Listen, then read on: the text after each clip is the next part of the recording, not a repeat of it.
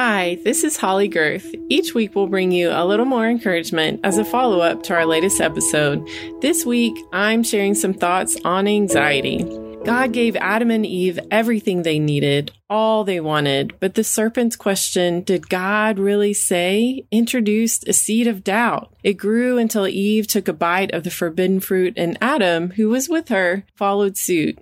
In an instant, everything changed. Innocence turned to shame, peace gave way to fear, joy distorted into despair. For the first time, humanity felt anxious. Anxiety is defined as a feeling of worry, nervousness, or unease, typically about an imminent event or something with an uncertain outcome. Here, the unknown event was what would happen next, what God would do. In his great tenderness, what God does is go looking for Adam and Eve. He asks a question. Where are you? Adam responds, I heard you walking in the garden, so I hid. I was afraid because I was naked. Genesis 3:10.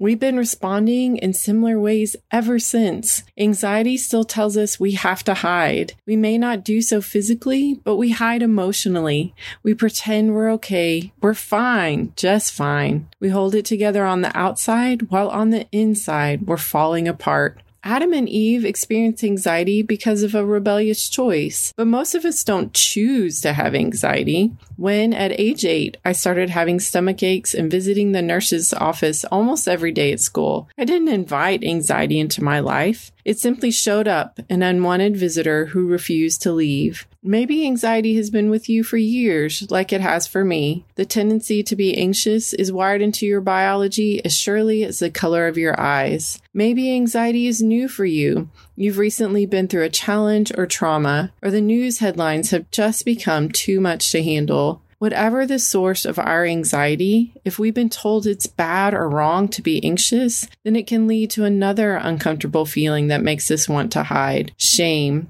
Shame tells us that there must be something wrong with us if we're struggling with anxiety, or that we're the only one who does, but neither are true. In my life, God has used many forms of healing to help with my anxiety, including counseling, working with my doctor, changing habits in my daily life, supportive people, prayer, and even understanding the brain science behind my anxiety. But they all began when I found the courage to admit my struggle. God is asking you today, where are you?